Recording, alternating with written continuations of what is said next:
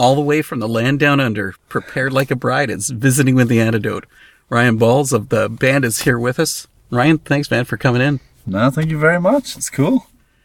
I got to ask, though, are you guys, like, totally nuts? Because, I mean, you've left the summer weather of Australia to come to Canada at this time of year. So what about the cold weather? Is it bugging you? None of us had ever seen really snowfall. You know, we're just driving down the road and there was snow falling. So that for us was the first time we'd ever come across this sort of weather. So it's cold.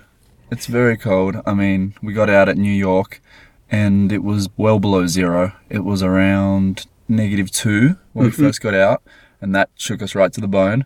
Then we sort of got used to it and put on more clothing, but it's reached about -10, -12 so far. Yeah. And that's cold for us when it's 40 degrees back home. At least you weren't here last winter with like -38s. And I don't think I'd want to be here. you got to give us some background on Prepared Like a Bride. So where in Australia are you from?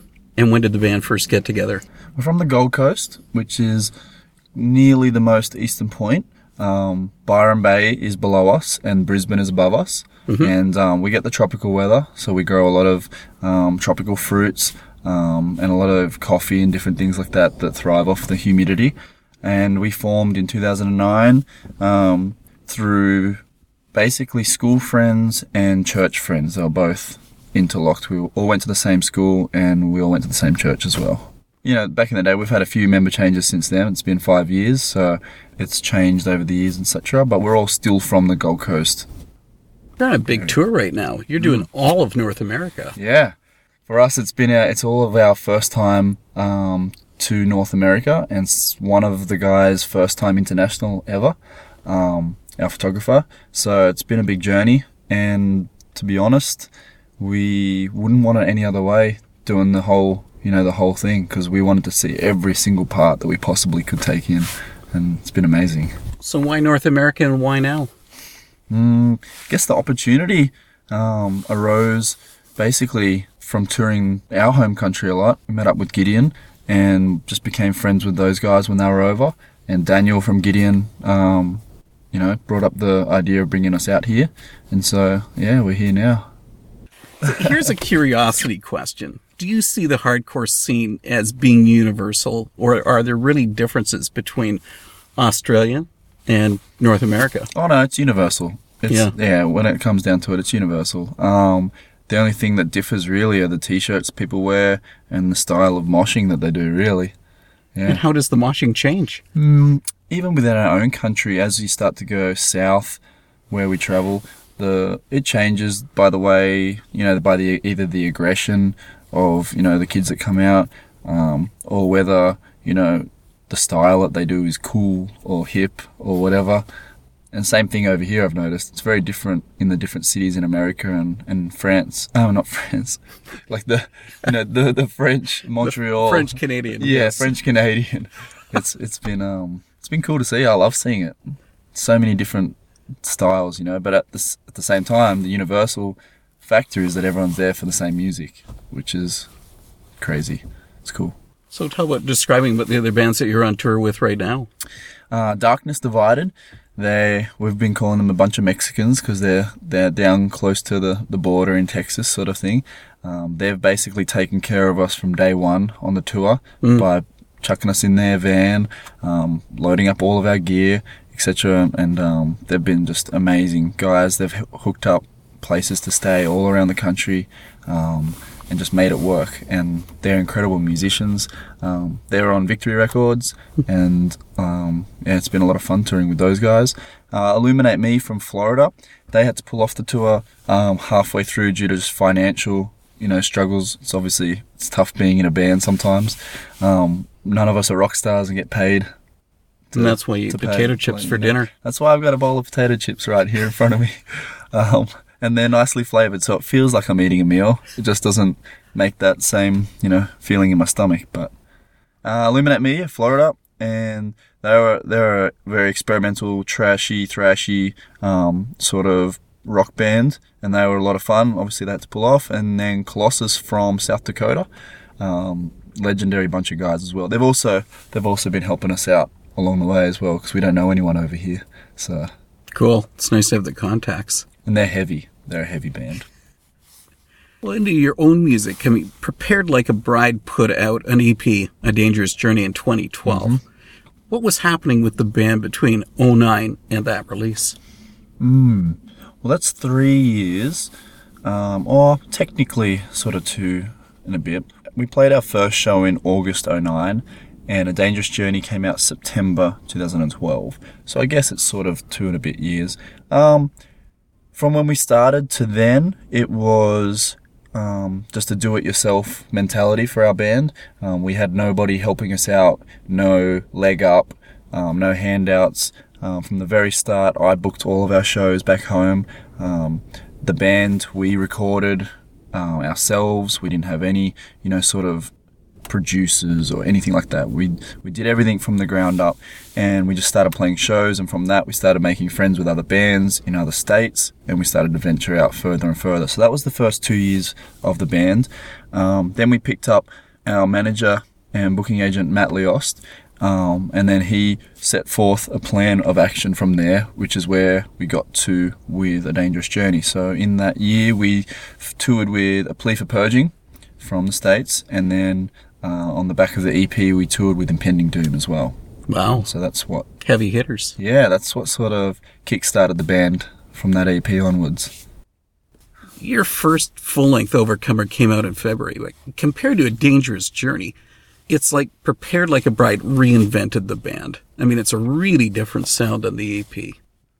Yep, that's 100% correct. I guess the difference was we just learnt a lot and matured. I think, prior to Overcomer, we'd released A Dangerous Journey and a previous EP before that.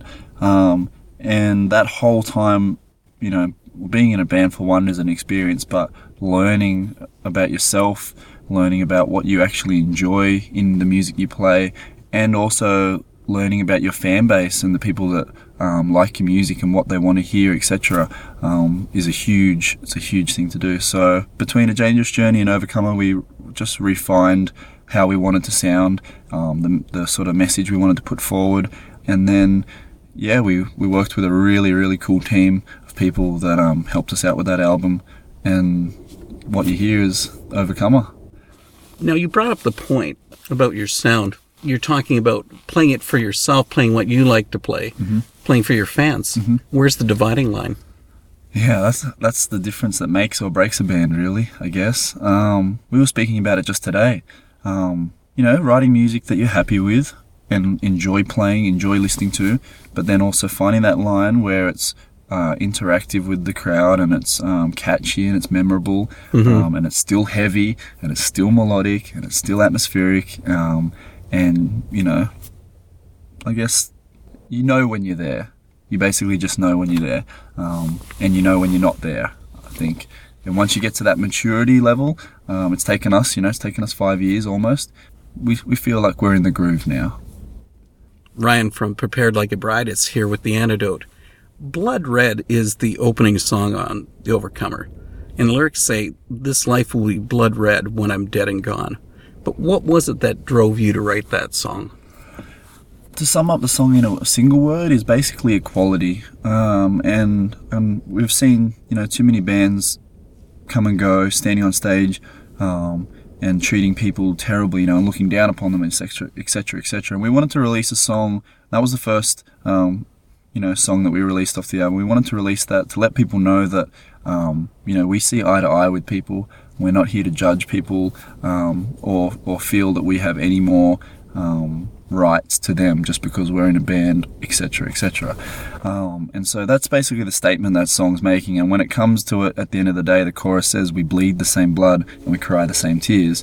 And you cut any person open and it's all the same inside, you know what I mean? And so that's what that song means. Yeah, Blood Red.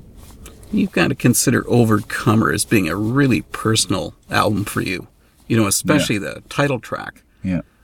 But was recording Overcomer a process for you dealing with your grief over your father's death? Yes, definitely. That was the toughest song to track for myself. I mean, I'm not sure how the other guys felt themselves personally. Obviously, they were, we'd been very close friends for a long time, so they would have, felt the weight of it as well. That was the last song that we wrote for the album, and also we knew that we wanted that song to be the single off the album as well, obviously being the title track. So all of those pressures on top of that added to that song being difficult, but so relieving once we had that finished 100%. Because I wondered how it would be when you're in the studio and preparing that song. Yeah, it was heavy. It was really heavy. I had the lyrics. I mean, I don't consider them lyrics. After my dad's death, in the moments and minutes and hours and days of that period, I was just writing things in my phone, and every thought, I was having dreams and all sorts of things, and I'd wake up in the middle of the night, or I'd be out in the car with family or friends or something like that, and I'd have these thoughts come my way, and I'd just jot them down in my phone. So when it came time for the album, I didn't know that those thoughts, etc., would be used on the album, but when I looked over them, it was just natural to then want to use them, because that's just how my brain was working. So that's how it turned out to be such an honest and, heart-bearing song. But does not 1955 and Alone also deal with that same thing? Definitely. Alone was also some of the lyrics or some of the notes that I'd taken down in the moments and sort of hours after we found out everything. And 1955, those lyrics were actually written quite late in the process while we were recording. That was a more reflectional song, and the time that I wrote them, we were actually at a friend's house that we were staying with, and it was a quiet period, and I was just reflecting over what my family meant to me.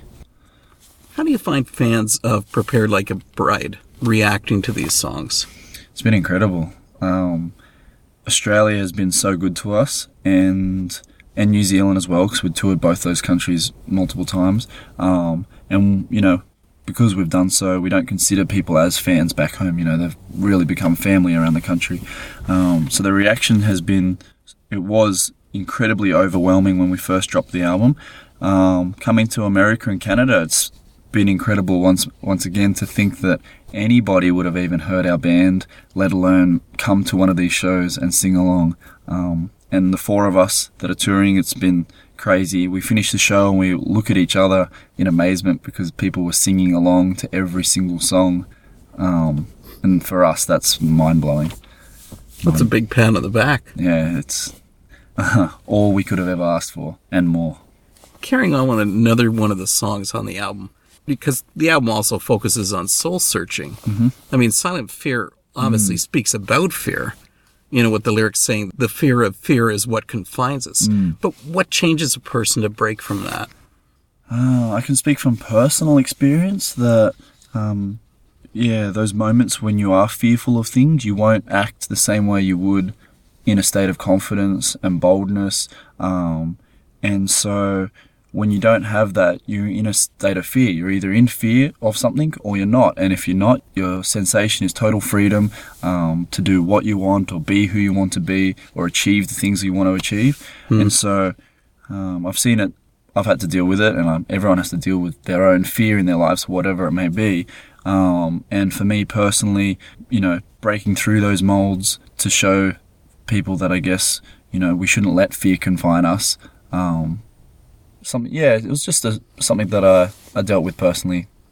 With the culmination of the album, were you trying to leave some particular form of impact on the listeners to the album? I guess, yeah. Didn't, initially try and write the most impacting thing. We wanted all our songs to have a message. That's the way we roll. And we wanted that to be positive and, inspire hope with the album. I can't explain the way it came out, but they're the songs that, we'd written and put together, and they ended up where they are for a reason, I guess. Touring North America. Yeah. This is it. You're halfway through? Technically, this will be the third last show. So after this, we've got 2 shows in Michigan. Michigan's the state? Yeah, Michigan's the state. So we've got 2 shows in Michigan. After that, we've got about 6 days before we fly home, and we've made friends with the band Silent Planet from California. We hung out with them for a few shows at the start of tour. They've become, just like the other bands as well, crazy good buddies. And they've helped us out with us back on a few of their shows on the way back to California. So we'll be heading after Michigan down to Texas, Albuquerque, and back to California. So we've got about 6 or 7 shows left. And what's been the biggest highlight, besides speaking with the Antidote, of course? Yeah, what's been the biggest highlight of the tour? Oh, nothing can top that. Nothing can top that at all. What has been the biggest highlight? When we touched down in California, that was a cool moment. Just being at LAX, you know, every reference that we've ever based off America was from the movies, you know, that we've seen our whole life. So touching down in LAX was cool. Grabbing In-N-Out Burger, that was the first food that we ate. We all got tattooed in Riverside, California, by a guy that I'd been following for a long time. That was a highlight. New York was a huge eye-opener, special moment for all of us, I guess. Crossing the border into Canada. These are all things that have stuck out to us, really. And trying all the foods around the country and meeting the people. It's been awesome. Being misunderstood many a time for being Australian. That's been a highlight as well. Being misunderstood. How do they misunderstand? Well, we'll roll into a food, takeaway shop or a restaurant or a coffee shop, and we'll ask for what we want. We'll make an order, etc., and we'll be asked, "Excuse me," or "What was that?" And we'll have to repeat it once or twice or 3 times, or slow it down, or use the right terminology out here. So. We're Canadian. We're a little slow. Well, I wasn't referring to the Canadians, so I better not. While we're talking. Don't worry, I'm not going to get you into any trouble. Cool. The Antidote has been speaking with Ryan of Prepared Like a Bride. Ryan, it's been just great having you on The Antidote. Really appreciate this conversation. Thank you very much. It's been an absolute pleasure. So have an awesome show tonight and have a great balance of the tour. Thank you. I appreciate it.